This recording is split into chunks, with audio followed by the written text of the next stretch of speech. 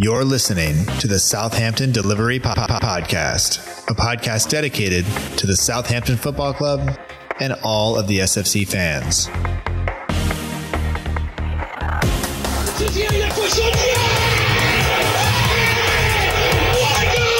If you want to have guarantees, you have to buy a wash machine. Fonte with a scooping header. We don't lose a match, either we win or we learn. And today we learned. Отдача, Остин! Все-таки забил! It's infield to Mane, 25 yards out. Lovely ball for Bella. Onside, 1-0. Buffon shot!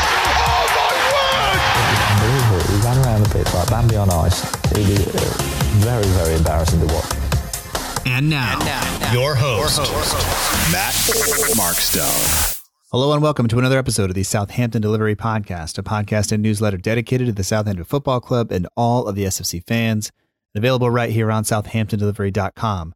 My name is Matt Markstone. I am the host of the show. No matter where you are, no matter how you may be listening, whether this is your first time or you've been here before, thanks for making the show part of your day. I hope you enjoy it, and I hope that you and your family are doing well. This time is, of course, trying, and since we have recorded the show, but before it comes out, some news came out that a fellow Saints fan, Mark Shannon, has passed away from the coronavirus, and that, I mean, it is already real for a lot of us. And you know, I didn't know Mark personally, but the fact that we've lost one of our own fans is just one of the many thousands from around the world. But this is a real thing. My thoughts, and I'm sure your thoughts and all of our thoughts go out to his family, to his partner, to his child. Just hope that they are all doing okay. And as difficult as it is for, I'm sure, them right now, and you know, hopefully, just for those of us, I mean, Tom Mason, who joins the show this week, and we you know, during the course of the show, we complain about some things that we're dealing with in terms of you know, having to stay home and not having sports and all of those other things. And really, it all means nothing. The reality of the situation is that people are ill, that people are losing their lives. And if, as Tom and I will mention during the show, if we don't have football because people need to stay safe, like that is ultimately the most important thing. But as I said, Tom is on the show, and there is no good transition to happier times from that. But if you want to follow Tom on Instagram, you can do that. He's at tmason19. He's also on Twitter at Tom_Mason18. We'll talk about everything from the Portsmouth match, which he was at, to you know, kind of what should happen with the rest of the season, players that may or may not come back, players that are on loan, things like that. We'll answer some listener questions. And hopefully, you know, we just tried to have a good time. We talked on early Saturday morning. So I hope that, I hope you enjoy the show. Thanks for listening. If you are enjoying the show, leave a review or rate it if you have some extra time. If you don't enjoy the show, then by all means, skip that part of it, because, you know, the good ratings help. The bad ratings also help, but they don't help me. Hope that makes sense. Also, the dog won't bark this week because his jaw's broken, but I didn't do it. So here we go.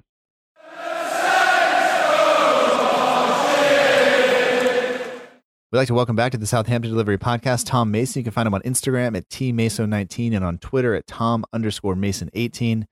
Tom, welcome back to the show, even though, as I've said for the past couple of weeks, it seems like forever. There's no football necessarily to talk about, but nice to catch up with you a little bit, and I hope you're doing all right. Yeah, it's great to be back on. Cheers, Matt. Nice to be able to contribute to the podcast in these sort of difficult and uncertain times, but hopefully if people continue to listen to the guidelines in everyone's respective countries, we can be back doing what we love doing every week and supporting Saints and just getting back to normal, really. Yeah, and it's a weird time for everybody, and everybody's responding a little bit differently, even though it's kind of all, you know, most of our countries are reacting the same way, unless you're in Sweden or Germany, where maybe you have the prospect of being able to watch football soon. But for the most part, we're just at home, you know, staying home, not going out and kind of, you know, just doing that stuff. And I feel very fortunate that we have, you know, I have people in the house. I have a place I can go and walk and be outside. And I have friends and stuff. We were talking before that live in, either they live in a city or they live in like a 1-bedroom apartment. It's just them with nobody else. And I can't imagine how that works at a time like this. Oh, I can't imagine it. It must be difficult for a lot of people, particularly in like built up cities and people in houses with like 6, 7, 8 people. It must be really difficult. So I'm really quite fortunate and grateful for where I do live at the moment. And it's just difficult. But like you say, if people stick to guidelines and what the governments are saying, then hopefully we'll be back out of this situation as soon as possible. Yeah. And you are pretty much done with uni. So hopefully your graduation goes ahead in later this year in November without a hitch. But if not, happy graduation and congratulations on being done. Yeah, thank you. Yeah, I'm quite lucky in the sense that ours was November anyway, scheduled. So a lot of my mates at Brighton Uni, his graduation has been cancelled already. His was in July, so I've been really fortunate in that instance. Yeah, I've nearly done 3 years worth of work, and I've got a few more assessments left to do, and I'll be all done and looking for jobs in the sports media industry. Yeah, well, if anybody's listening, hire you, right? Like, I hope you got something going on. I mean, and you were working in uni, doing some journalism stuff too. So like, it's not like you don't have experience. Oh yeah, I've got plenty of experience. I've been covering Bristol Rovers, who play in the same league as Portsmouth in League One. I was actually going to be going back to Fratton Park, supposed to be in April, but obviously because of what's happening, that hasn't materialised. But yeah, I've been doing the majority of their home games and the occasional away games, so it's been really good. And last year I covered a non-league team pretty much the whole season, and they got promoted. I've had a wide range of experiences in a number of different sports as well, not just football. Yeah. Well, what's it been like covering a team in League One? I mean, that's making the jump from kind of non-league coverage to a fully professional team. What's that? Has there been a big difference between the two in terms of just what you've seen? Just interacting with the team kind of week in, week out? Yeah, massive difference. The first one, Yate Town in Bristol, I was doing a lot of, it wasn't for the club itself, it was for like a newspaper. I was going down every week, every home game, writing match reports, speaking to the manager after, and I could literally speak to the manager easily whenever I wanted to, like no issue at all. No internet at the press box. I had to use 3G. Wasn't even a press box really, but I had to use 3G, 4G. That was challenging sometimes, but yeah, I really enjoyed that, and it helped me get to the next role really. But this year's been really good. It's given me a solid basis to move forward with, and I don't know, it's obviously a professional game, so it's a lot more, I don't know, you see more technically from the side of the football game rather than like tackles flying in non-league and putting more goals in non-league. So I just think it's a bit higher standard, and it's nice just to be able to watch certain players that you've watched over the years that maybe coming to the end of their careers, like sort of finishing now. So that's been quite interesting as well. You've obviously been home for some time now, and football hasn't been played for a while. But I mean, do you have any idea how this has been affecting Bristol Rovers? Them being a team in League One that doesn't maybe have Premier League TV money and things like that. Like, I know that the championship takes like 80% of the EFL money, and I think it's 12% to League One and then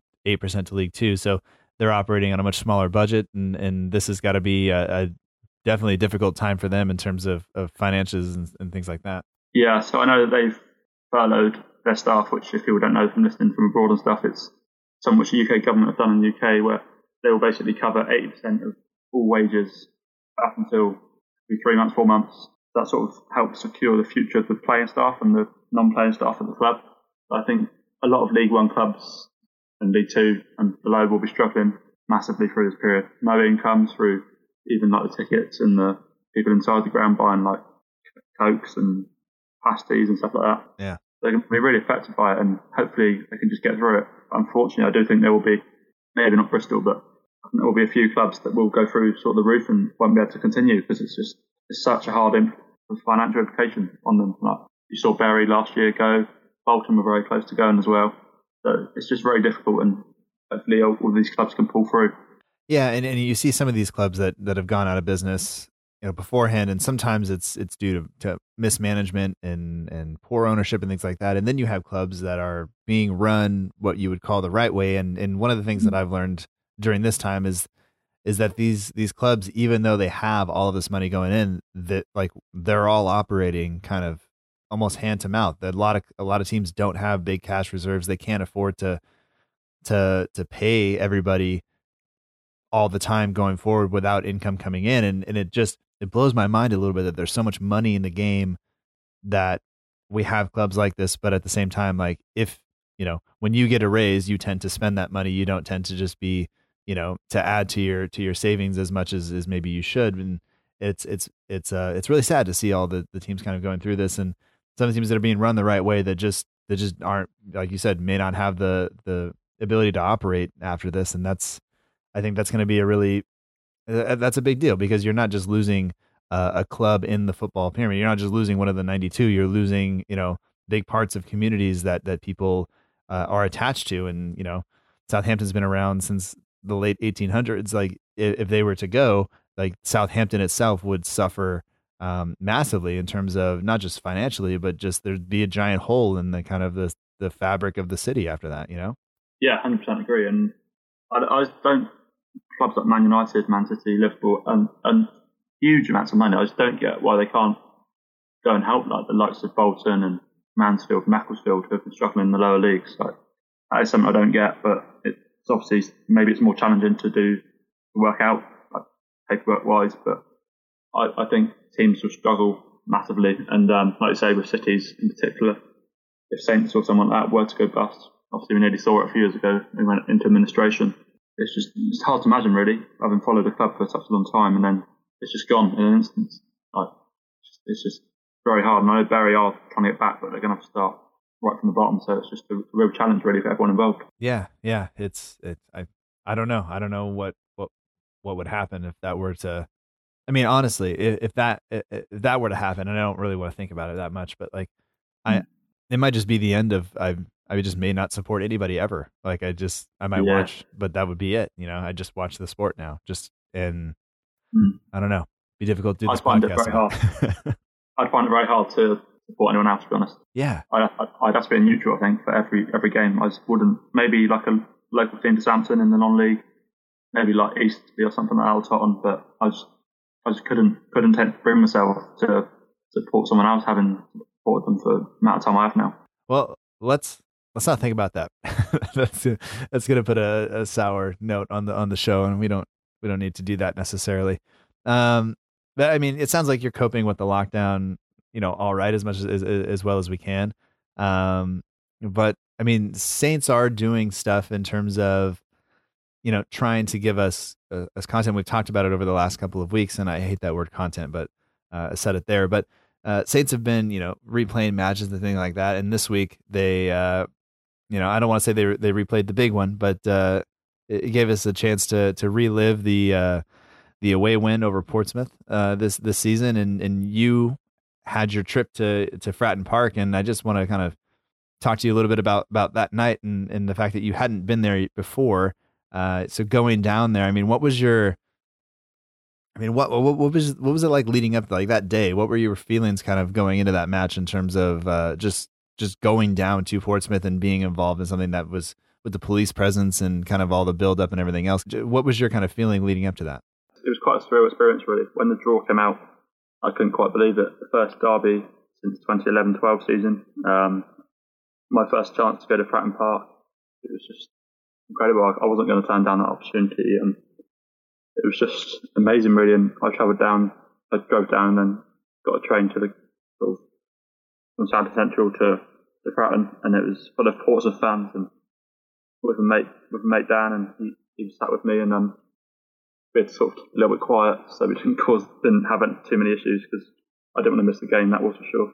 And once we got there, it was just incredible, really. Like, the amount of police presence and just general atmosphere around the ground. And we just about made kick off. It was crazy how busy it was trying to get in, and the stewards weren't very helpful at all trying to get you in. So it's incredible. And the game itself was just different level. One of my favourite games I've ever been to, I think. And for Danny Ings to get 2 of the goals, and see a Saints fan at heart, and it's just incredible. And obviously the next round we lost to City, but as far as I'm concerned, that didn't matter. We won the biggest game of the season. Yeah. Had you ever experienced anything like that in terms of the buildup and in the police presence and things like that? Had you ever covered a game like that, maybe, or was this kind of the biggest and most kind of unique in in terms of that? Not really. It's probably the biggest. I haven't really ever been to many sort of derbies at all. Like not even like a League One derby really. League Two. Maybe Forest Green Cheltenham, but that's sort of League Two, and it's sort of a growing rivalry. Whereas this is obviously more of an established one, going back all the way to the wartime. So yeah, I hadn't really experienced it before, and just the sheer number of police and emergency services that were there was just incredible. And I saw the thing that I think it was Copper 90 did with the derby days, and that was just made you realise just how big a derby was. Because I don't think many people away from the two clubs think it's a big derby, but that night made me realise just how big it is. Yeah, and the Copper 90 story, they did a great job in terms of I think getting both sides of it, and for me, I think one of the things that was most illuminating is when you see who they talk to, in terms of Southampton, the fans and people like that, you recognize some of them from their work around, and it's like, hey, those are, they didn't pick these weird kind of people. They picked kind of the normal fans that we kind of interact with quite often, and which I appreciated. Of course, you can't say that about the Portsmouth fans because they're all a bit weird. But hey, it is what it is. But I mean, on the evening or on the day, it was just a fantastic time. There was a couple of nervy moments, from the start though. Like we didn't necessarily start the game all that well. Oh no, first half first sort of 20 minutes they were well on top. They probably should have scored, to be honest. Mm-hmm. If they had scored, it would have been complete. Hit the post, yeah. They had a good. Somehow didn't score from a corner. McCarthy just scrambled it away. How they didn't score, I don't know. But if they had scored in the first 20 minutes before we did, that would have been a completely different game, and it would have been a tough to come back from, in all honesty. And luckily, Ings got the goal, and back from there, we didn't really look back and sort of torn them apart, really. Yeah.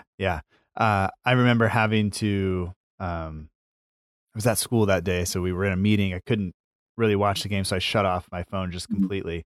No notifications, no anything, and it just ran home basically like a little kid. Put the TV on and just sat down, and could not have been more nervous. I don't think I've been more nervous before a match just to watch. Other than sometimes I get nervous watching my kids play, but like watching that, just my heart was racing kind of the whole time. And when they hit the post, I said a lot of things that my kids probably wish they wouldn't have heard. But in the end, obviously we go out 4-0 winners, and you have that over them. And like you said, for Ings to score, the knee slides, both of them, and then it's just the whole night was pretty magical from just watching. I can't imagine what it would have been like to have been there. It was just incredible. Like the atmosphere in the away end was incredible. I think there was quite a few people who didn't have tickets that had managed to get into the away end somehow. That made even more fans in there as there should have been. And it was just incredible. And like I said earlier, they should have been winning in the first sort of 20-25 minutes. So come back and win and sort of get our own back from the 4-1 sort of defeat we had against them when the roles were reversed. We were in League One, they were in the Premiership quite a few years ago now. I think it was 2008 or something. And it was just incredible. And if we had lost that game, we would not have had the end of it, and we would have just been the banter team the whole season, having lost to Leicester. Obviously, I hadn't come by that point, but having lost to Leicester as well, if we had lost to Pompey in the same season, it would have just been horrendous. Yeah, and I mean, it's really a no-win situation, that draw, because if you win, you should win. That's a team several divisions below you, wage differences and everything else. So like you should be winning that match. And if you lose, then you've just lost to a team that is so far below you that that's embarrassing, and it is, it's a bit of a no-win situation, but I think really the way we went about it, and kind of once we scored and established control, we had another chance, and they came up with a pretty good, I want to say double save to kind of keep it at 1-0 for a while. But eventually, obviously, the quality just showed through, and I mean, we kind of everybody leaves with a smile. Like you said, we lose to City the next round, but like it the big game was won, and anything after that is just a bonus. Yeah, I 100% agree. I couldn't believe it when I saw the draw. Having beaten Pompey, we get City, like, the hardest draw you can get, probably maybe bar Liverpool, who make a lot of changes in the cup. I know, so it probably was the hardest draw. Just couldn't believe it. But like you say, the big job was done, and we managed to beat them. And I think it was the first time we'd won there in 40 years or something. Yeah, so it was a big night, big sort of morale boosting, and nice to quiet down a few Pompey fans. Yeah. Well, what was it like trying to exit the stadium in terms of getting back to the train station? No, any issues that you remember from that night? I saw a couple of fans had a bit of trouble with like a few Pompey fans and stuff, but we were stuck on the ground for ages after. It was a good hour. Like they made us stay on the ground, and so Pompey fans could all go and get on the trains and stuff. And then when we were eventually allowed out, it was basically the whole of Saints fans that were getting the train were on an police escort to the station, which was about 10-15 minute walk. It obviously took a lot longer because they were doing an escort. So that was interesting and an experience to say the least. And we eventually got back to, I think, Champion Central. I think it was about 12ish, something like that. And then we drove back, and then next day just couldn't believe it again. It's just one of the days I'll never forget, I think. Yeah. Kind of along those lines in terms of, I mean, Saints obviously choosing to show that there's a little bit of, there's a reason behind that. One, we get to watch that match again, and we get to establish that once again we beat you at your place, and I don't think any Saints fans are going to complain about that game being shown again in full. But are there other matches from this season that you would say, like, I wouldn't mind watching that thing again? For me, it's maybe not like a big win as in terms of scoreline, but I think the Spurs win at home. That was just incredible for me. Was it New Year's Day or the 2nd of January? Something like that. Something like that. Kings scored after 10, 11 minutes, and we weren't even holding on really. We were just in control. We probably should have put them to bed a lot earlier than we did. I think Kane went off injured with the hamstring. He still hasn't played since. Son was out, which was a big boost anyway. And that's one of my favourite wins. In terms of another away game, it's a tough one. We haven't had huge amounts of away games, but that I've liked that we've had. I like the Chelsea win and the Leicester win. Mm-hmm. I think they were both really good. But one that I went to was Palace. Again, another ground I'd never been to. Our record has always been quite good at Palace in recent years, so I was confident we'd win. And again, we just sort of played off the park and easily won 2-0. That's been my favourite that I've been to in the league as an away game this season. I'd say probably, just thinking about other matches that I would want to see, and I mean, obviously we know the Leicester scoreline at home, but I think for us to go there and win, I thought that was a really a good performance from us. I would like to see that again. But the Chelsea win, kind of the wins that we have this season, they've all you'd watch almost any of them again because we haven't had wins, in the past couple of years, and they haven't been plentiful. But I even watched the first half of the Wolves match again because I thought we played really well then, but just kind of fell apart in the second half. But I mean, at this point, whatever Southampton wants to put on, we'll watch. I think we're getting to that point, No doubt, yeah. It's exactly, fans will watch anything as long as it's a positive thing. Even stuff from, say, like the promotion days, that game, maybe like the 4-0 would be Coventry to secure promotion, maybe one like that, or even further back, one with Matt Lettiz. I don't know if they have the footage properly or stuff like that, but maybe, there's plenty of games they could choose to keep it entertaining. Yeah, I don't know how the rights issues work in terms of when they're allowed to start showing stuff and full matches and things, but yeah, I mean, hopefully we'll continue to get matches and be able to sit down and kind of just enjoy them because it's it's just nice to be able to sit down and enjoy some actual football, especially if they're the good times. If we could avoid just anything or most things from the Claude Puel season, I'd watch that EFL Cup semifinal again, even though there's only one goal in it. Wow. But just that night was another good night. So there you go.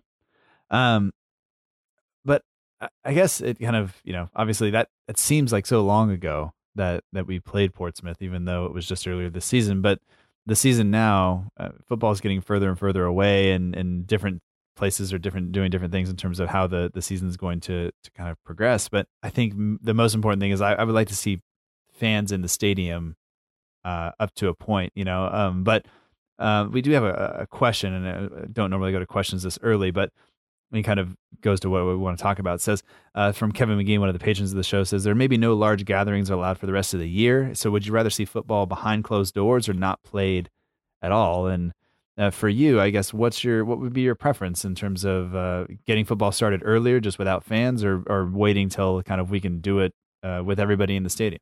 I'd want to get football back behind closed, if we can get behind closed doors, but I just don't see a way that it's possible until we get a vaccination for the virus. You're still going to have 200-300 people at grounds. Even if you are behind closed doors, you got with medical staff, probably TV crews, you got the playing staff, obviously, ambulance staff that would need to be there.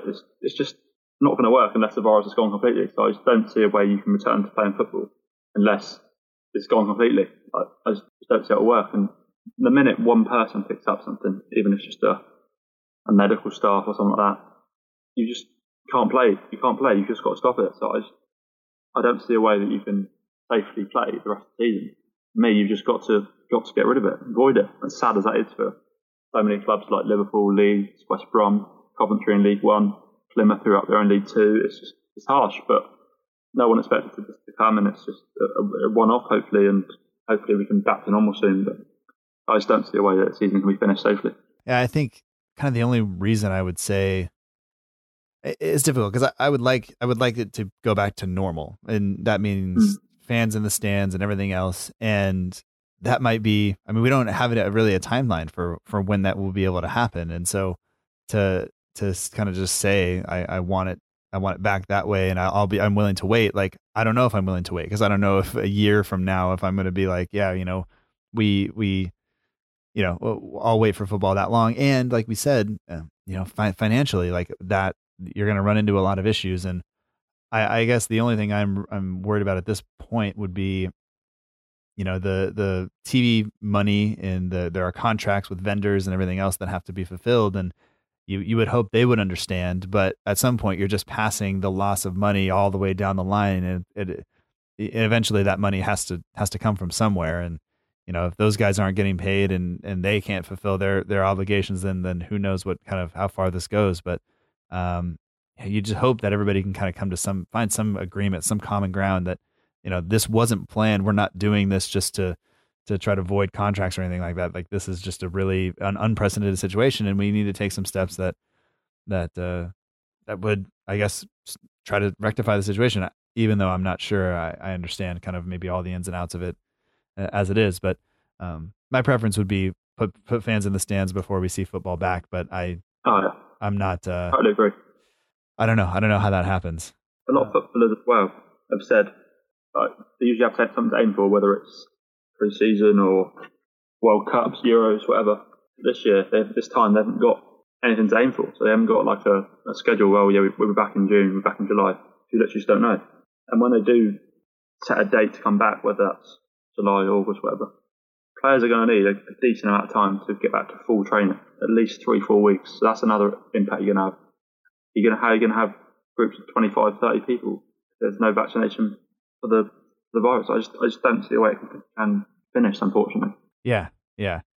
It's I know that they released some ideas of what they're having the guys do at home and try to replicate the schedule and things like that. But I think anybody who's ever played a sport can attest that you can do all the stuff you want individually, but as soon as you get around other people, that means that the intensity goes up because there's the competition that's between somebody else that's pushing you, and I can train all I want during the week and run sprints and everything else and, be absolutely exhausted by the end of it. But as soon as I get to a game on Saturday, like there's something different there because of the competition. And so, as much as these guys are doing all of the things they can do off the pitch to kind of stay fit, like you said, it's going to take a while for them to get fully up and ready and be in game shape, I guess.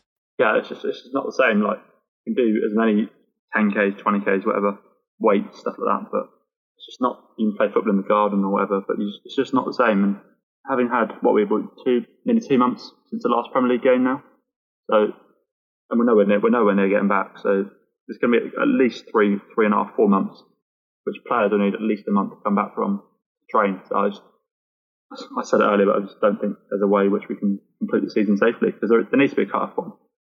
If you haven't finished it by the end of June, for me, you've got to avoid it, because then you run into problems like contracts. A lot of players come out of contract on the 30th of June. I think at the Saints, for example, Shane Long, so it's challenging really, and obviously in the lower leagues they have a lot of loan players and stuff like that, so it's not done by then it's got to be ended, I think. Yeah.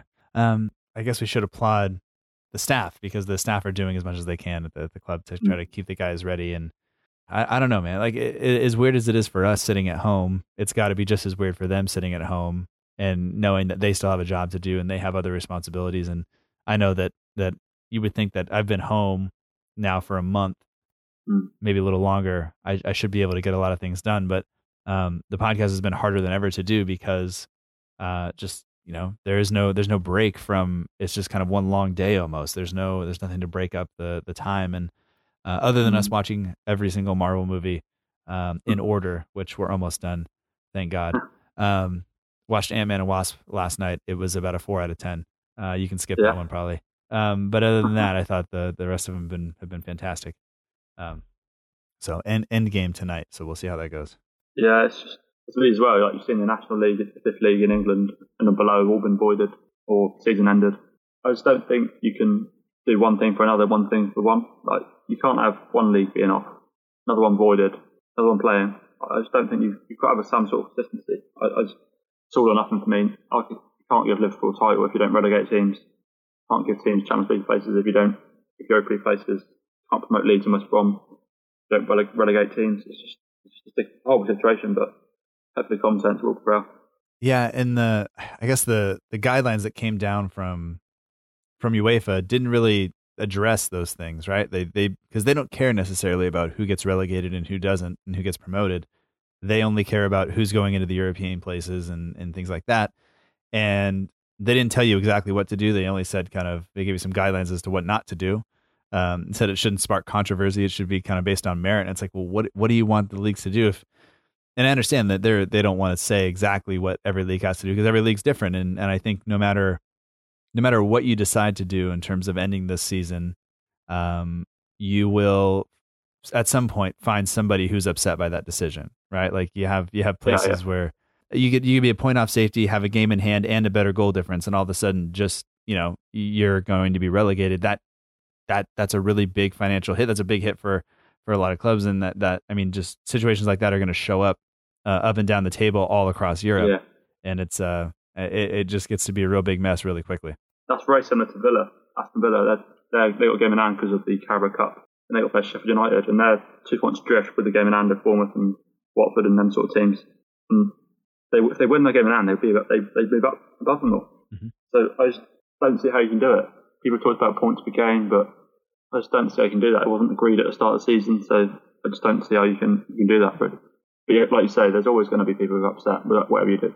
Yeah, unless they find a way to relegate us, I will be kind of just happy to see it move on. But we're fortunate to be able to be in that situation, Like, to be honest, my opinion would probably be different if we were like the last 2 seasons where we're right in it at the moment. If say we're in the bottom 3, I'd probably have a bit of a different opinion. Or if we were rematched having that season we had under Koeman where we were like 6th, I'd probably have a different opinion. But I guess where we're not really going to go up any places or go down, so then I'm probably having a different opinion on it. I mean, yeah, just imagine if this was us pre-Swansea, a couple seasons ago, that things are a lot different. And by the way, just going back to what we talked about earlier, I'd watch that game again, even though it was not a great game. Just that, I just want that feeling again.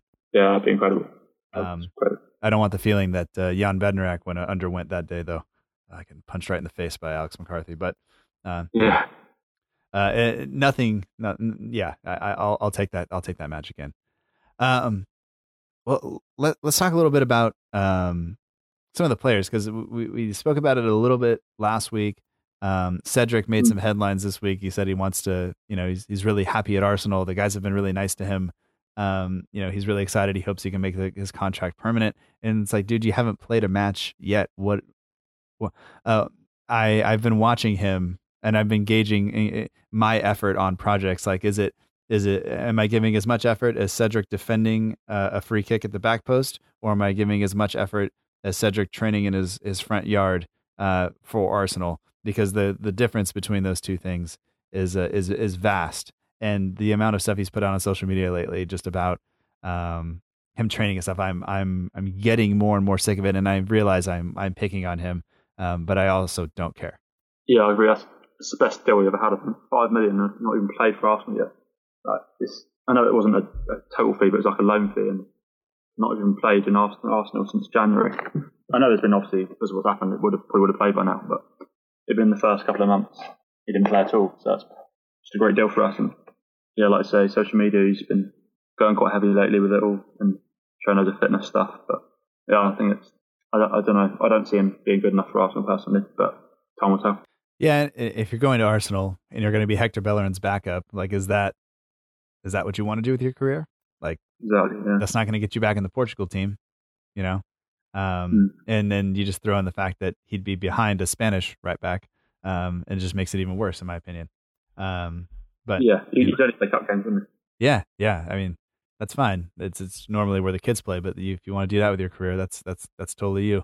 And you know, honestly, he just may enjoy really living in London, and being in a big city, and saying he plays for Arsenal, even though he doesn't really play. You know, that's just everybody's different, and like, he's not playing for us again, so he can kind of do what he wants, I guess. Yeah, it's obviously, I think the last game was Palace, break out injured, but it was clear to me sort of a few months ago that he wasn't going to have any sort of future with us, long-term future with us. Yeah. So we signed him. He was on loan. Valerie made a mistake against Newcastle, but he's always done all right when he's played, and long-term vision. Club always want younger players, don't they? So he was never going to really, especially under Ralph, not really ever going to play too much more. Well, I guess just kind of looking around at the squad and some of these players that are kind of on the fringes, and I mean, do you see this as an opportunity for them to kind of gain on those players who are already in the squad, or do you think that this is going to be more detrimental to their kind of development? I think for some players it could help them a little bit, make them work for it even more, because by the time we sort of do return, a lot of players will have like a clean slate sort of thing. So it'll be a lot easier for them to sort of get into the manager's plans and put a real sort of shift in training and play for their futures. And I think a lot of the younger players will help from this, because a lot of them would have been on loan and been away from the club. So I think this could really help them moving forward. I think, you know, going back to kind of how they're doing the training away from, you know, keeping people away from each other and things like that, and kind of you're going to be seeing all of this kind of data. And if you're one of these players who all of a sudden is kind of jumping to the top of some of these metrics that they're seeing, you know, as you're comparing, you know, sprints and effort and all these other things that are kind of showing up on the in terms of data and things like that, like that might get you noticed more so than if you're just running in a pack of a bunch of guys up training and doing stuff. Like, maybe you stand out this way and that gives you a little bit of extra, but that's only going to really benefit a couple of guys that fit a specific body type and things like that. And I don't know. I think most of the players that are around if they've made it this far, they're good, and they're trying to get into the team, and now it's just going to take a kind of a lucky break for one or two of them to get the shot. But I don't know. I think it's got to be tough for all of them, I think, at this point. But yeah, let's talk a little bit more about some of these players. I mean, are there guys on the team that you would expect maybe with this kind of break, not knowing when it ends, that maybe their time at Saints is done? Obviously, Cedric's contract runs out, Yoshida's contract runs out. They're gone necessarily, basically. But yeah, who else around the team do you think maybe we won't see them play again, or maybe that you would expect to look for a move away as the season kind of just stagnates, but maybe potentially comes to an end? I think Vestergaard will go maybe back to Germany or something. I don't think he suits the Premier League that well, and he's one of the big players for us. He hasn't done that well, and we've sort of found a bit of a formula now with Badnach and Stevens. So I think his long-term future is away from the club. Another centre back, I think Hoyt. Obviously, he's been away at Antwerp this season in Belgium. I always quite liked him, but he made a lot of mistakes. I don't think he will remain at the club moving forward after this pandemic's over. And then I think Lamina, a tough one, because he's a bit like Pogba. On his day, he can be absolutely incredible and unplayable, but I just don't think he'll stay. So I think those will be the main three which will sort of have to go, I'm afraid. Yeah. I mean, would you, I guess, be willing to take a loss on some of them just to get them off the books, or do you think we have to make some sort of because we're in the kind of self-sustaining model that you have to either keep them on loan somewhere until you can get a decent return for them, or what's your thoughts on that? I think given the clubs are losing a lot of money at the moment anyway, I think you probably just have to take a loss on them, to be honest. But someone like Lamina, you probably still get decent enough value for, maybe not as much as we bought him for, but I think you wouldn't lose too much on him. I think Hoyt and Vestergaard is where the problem lies. Vestergaard, we paid, was it 19-20 million? So you wouldn't get anywhere near that now, I don't think. Maybe 10 at a push.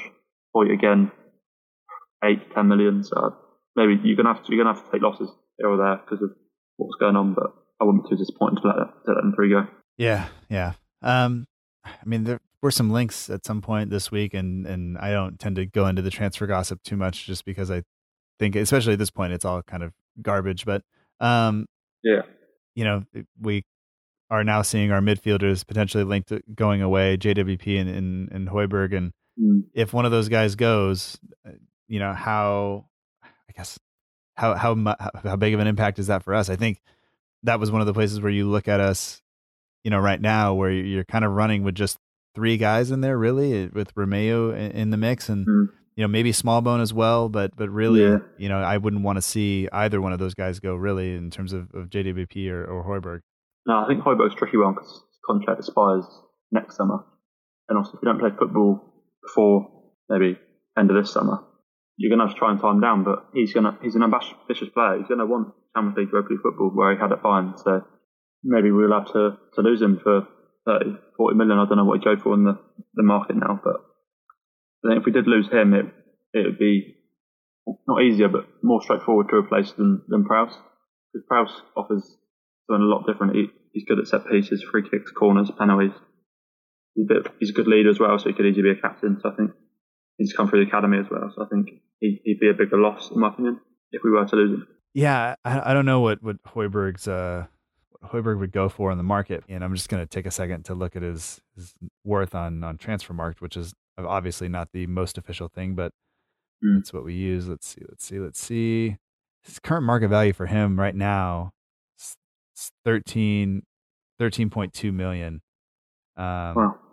dollars. It looks like. So he's dropped off a little bit from the height of 16.5, which, I mean, if that's all we're going to get for him, and not saying that is what we're going to get for him, but if that's what we're looking at, like, I don't think that's enough to let him go, because you think about what you're going to get in return, and granted, all of this could change because of just the coronavirus and what, like, finances may look a lot different after this is all over, and values may change a lot, but I just think, man, like, as the captain of the team at this point, and a guy who has been criticized for his play, maybe his play hasn't been up to par this year in terms of goals and things like that, but he is still the captain. He is the guy that runs the field, and he's played a lot of passes in the final third and things like that, even though they haven't turned into assists. But I think to lose him for something like that, you won't be able to replace him, I guess, and that'll take time to sort out. But like you said, losing James Ward-Prowse also would be a huge blow, and I can't imagine doing that either. I just don't think that I don't know, man. I just don't think that'd be what we want in terms of having to replace our midfield like that. But yeah.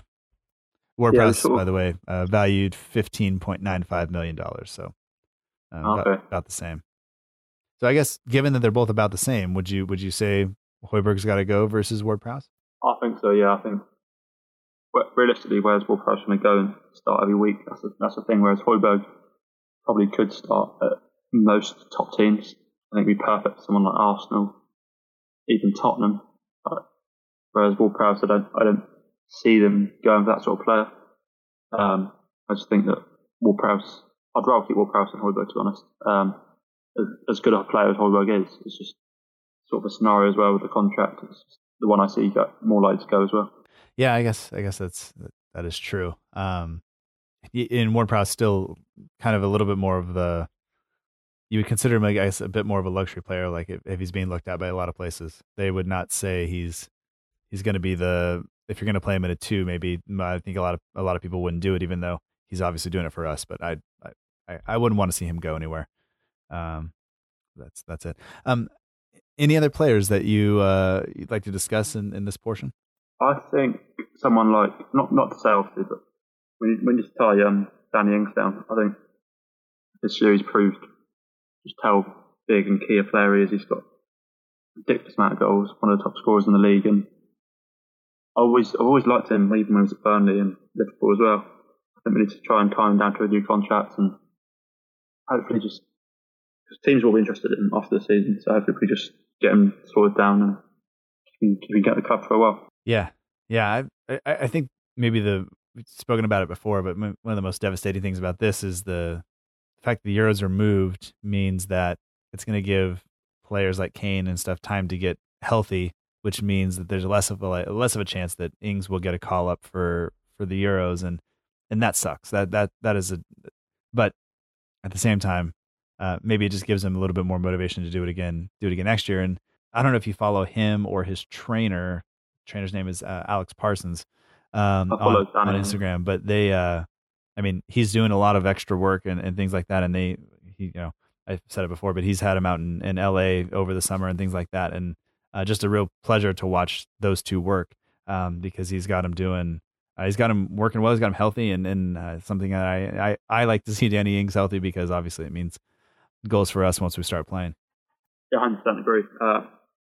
He had a weird first season here. A lot of injuries and stuff, but this year he's just been incredible and definitely our player of the season. So I think it's imperative that we keep him, and you'd like to think he would want to stay, given that he's a Saints fan as well. Yeah.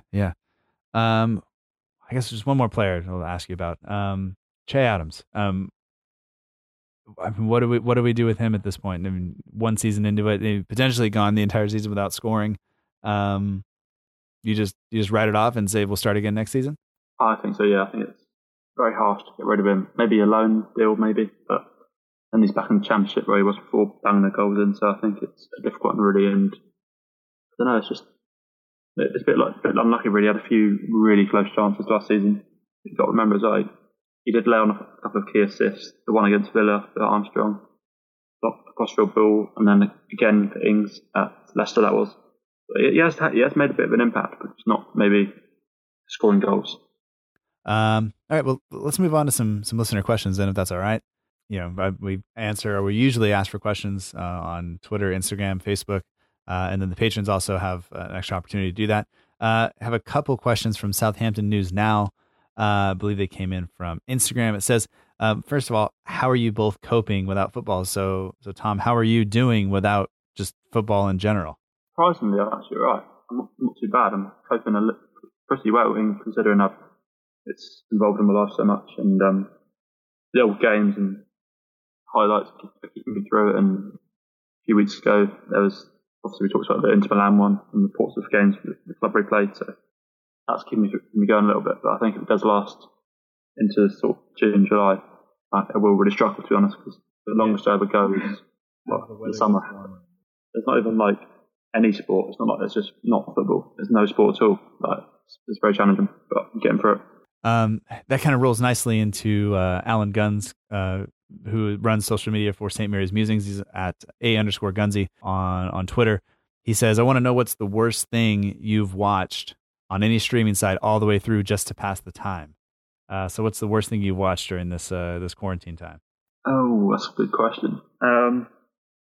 I watched, it's quite an old one, but I watched this thing called Fuller House. I don't know if you've heard of it, but I couldn't really get into it, and it's just a bit weird. It's about a house in original Full House cast members and stuff like that. Oh yeah, Fuller House. Yeah, that was not good. Yeah, I don't know. I watched it. I heard people saying it was bad anyway. So I don't really know I watched it, but I haven't watched many bad things, to be honest. A lot of people have been saying to get into sort of money heists, which I haven't quite got into yet, but I do plan to watch that. I mean, I normally don't watch anything on TV other than sports, and it's a very specific timeline in terms of, it's usually early in the morning, and I watch Saints, and then I kind of shut it off, or I have other games on as I'm walking around the house, but I don't really watch them that closely. But I'd say that the worst thing I watched, my allergies were kind of getting to me the other day. So I was like in bed most of the day, and I watched some replays of the Champions League, which were not bad. They were very good. But then I also watched a full ZZ Top documentary. I don't know if you know who ZZ Top is. Rings a bell, but I'm not 100% sure. So they're like they're called the Little Old Band from Texas. So they're this band that formed kind of in the 70s. They've gone on 50 years of being together. And it's my dad's favorite band. I've seen them in concert like 5 times. But I watched the full documentary of them, and it wasn't terrible, but it's, other than Ant-Man and Wasp, probably the worst thing that I've watched, just because there was I have all of Netflix available to me, and I chose to watch that, which is not my favorite band. It's not a band that I know nothing about. Like, I probably didn't need to go there, but I did. And I was hoping to be able to talk to my dad about it and get him excited, but he doesn't have Netflix, and way to go. So that there's that. But anyway, back to Southampton news now. They asked another question. It said, if you can pick only 2 positions to strengthen in the summer, presuming the window goes ahead, what positions are you choosing? So, not any names or anything like that, but if you had to just strengthen 2 positions, so where would you go first of all with your first pick? For me, it's got to be centre back. I mentioned earlier about getting rid of Hoyt and Vestergaard, and also I don't think Danzo will sign a contract with us. He's barely played this year, so I think that would leave us very light on the ground in centre-back positions. Maybe promote some of the youth players, but I think we're doing to sign a centre-back of some kind, and just to challenge Bednareck and Stevens, because they've both been very comfortable and know they're going to play sort of every week. So that'd be my first one. Yeah, I think centre-back obviously has to be a position that you strengthen. I think that's been a hole for us for several seasons now. Really since Font and Van Dijk, that partnership ceased to exist. I think that's been a hole. I think that's part of the reason we had 3 center backs playing for a long time, because it was just kind of, you hope to strengthen just using the numbers, but it obviously didn't work. And not to criticize, Bednareck or Stevens, because they've been playing well, but you can't rely on those 2 guys staying healthy, and then having to bring in a guy like Vestergaard or something like that, or potentially Hoot if he comes back from loan. I don't think that works. Where else would you strengthen? I think I'd look at left back. I worry if Bertrand did get injured. He's still a great player, obviously, but he might be either hit 30 or getting towards 30. And Lokins, when I've seen him play, he's decent, but I think he needs a loan. So I think even if it's just like a short-term deal with someone or a free agent, someone just to cover Bertrand and have the faith that if he does get injured or pick up a red card or something, that we have got some backup. Yeah. Well, even Ralph has mentioned that Vokins isn't quite ready.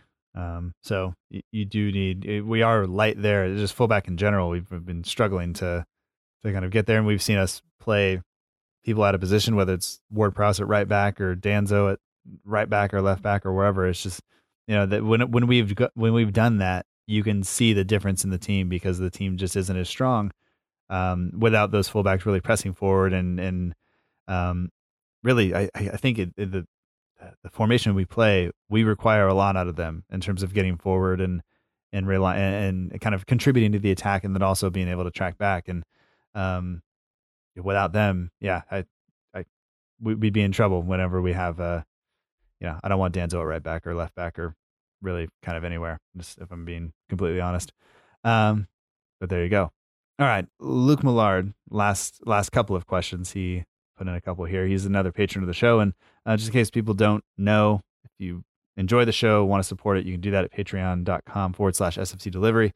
By doing that, you get a couple extra episodes.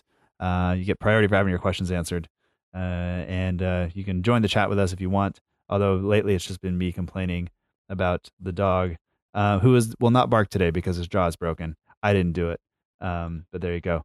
And so Luke says, you're stuck in the house under lockdown with 3 current Saints players. One does the cooking, one does the cleaning, and one provides entertainment. Who do you pick? Cleaning. I think cleaning would be Romeo. He cleans up well on the pitch and tackles a lot of tackles and covers the defence well.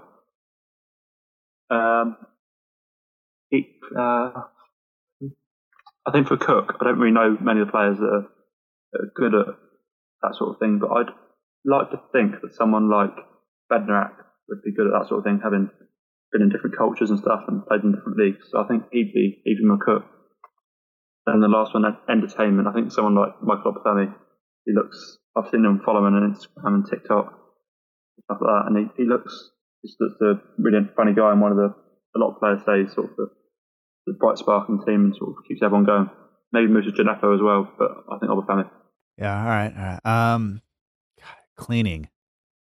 Honestly, I'm thinking about, what I've seen in terms of pictures of their houses and things like that. I think I'd probably go with Ward-Prowse for cleaning.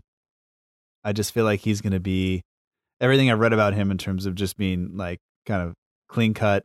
What was it? Ralph who said, he's the guy that you would want, or no, who said Puel or Pellegrino that he's the guy you would want your daughter to date, basically. Like, I'll take him for cleaning. Yeah. I don't know who said that, and I probably just whatever. So I'll take Ward-Prowse for cleaning. In terms of cooking, maybe Bertrand. I don't know if he can cook, but I think I just think he's gonna. I don't know. I'll take Bertrand. I'll just leave it at that. I'm trying to think back to who they had on the cooking thing a while ago when they did that on YouTube for the Saints channel, but I think it was a bit of a mess. But I'll take Bertrand for that. And then entertainment, I'll just go with Redmond. His TikTok stuff has been funny. I don't follow TikTok, but all you have to do on the internet is just have one account because people will repost everything everywhere. And he's made me laugh a ton of times. So I'll take that, and that way we don't overlap players. But yeah, and I don't think I can go with a guy like I don't know, Polish food. If you go with Bednarak, maybe that could be dangerous. Yeah, it could be. I just thought about him playing like different leagues and stuff. It's just a good point, actually. Yeah, I didn't really think about that.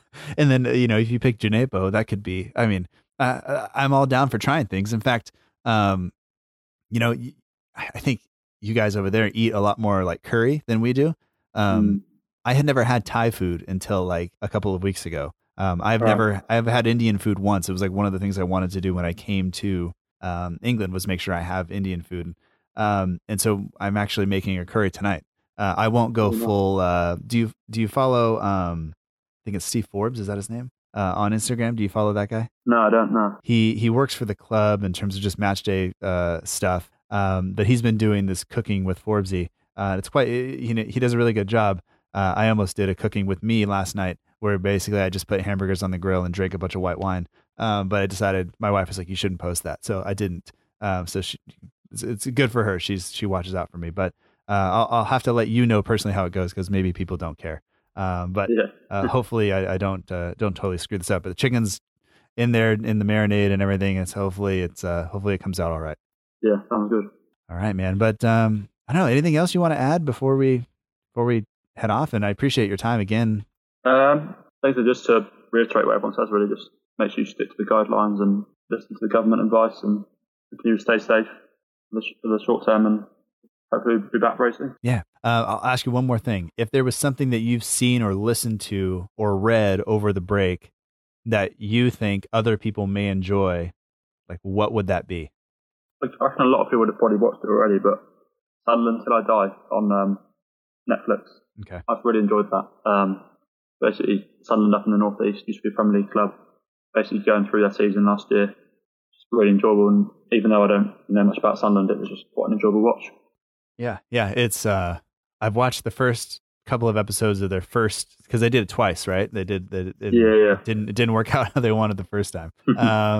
And I can say that even not being a Sunderland fan, and even though you know how it ends, in terms of the first season, it's still it's pretty gripping television. That was incredible, yeah. But yeah, I appreciate that, and hopefully, people, if they have Netflix, will go along with that. If you're really interested in learning a little bit about ZZ Top, you can do that too. That's also on Netflix. It's literally, but you heard what I said about it earlier, so there you go. But Tom, if people want to follow you on Instagram, they can do that. You're at tmaso19, and on Twitter at Tom_Mason18. Really appreciate your time. It's been nice to talk to you again. Yeah, brilliant. Cheers for having me on. Yeah, and we'll have to get you back once football is back. Yeah, sounds good. Right.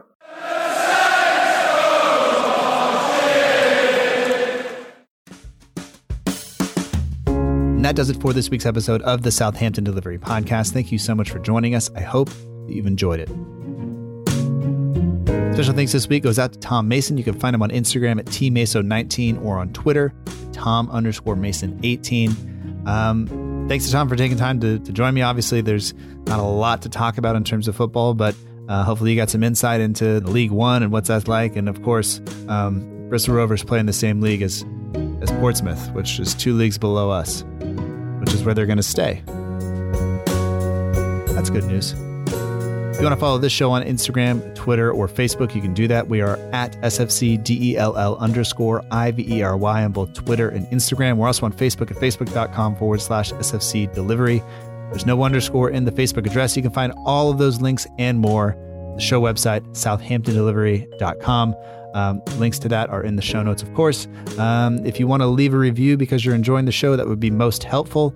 If you're enjoying the show and you want to support it, you can do that at patreon.com/SFC Delivery. There's no pressure to do that, by the way. Just it's a good group of people who are over there doing it. I very much appreciate that. And you should appreciate that if you like the show, because they make sure it happens. So thanks to them. The show would not be possible without the help of a couple of partners. The Southampton Page.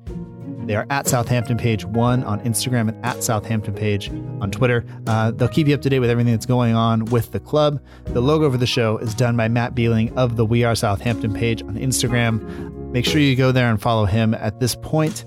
He's running some competitions, so you may be able to win a couple of very nice posters that he's putting together. All music for the show comes courtesy of the Free Music Archive at freemusicarchive.org. The intro song is Epic Song by Boxcat Games, and the end of show credits that you're listening to right now is Aim is True by Poddington Bear. We'll be back next week. Newsletter on Friday. Next episode out next Tuesday. And until then, remember that together, we march on.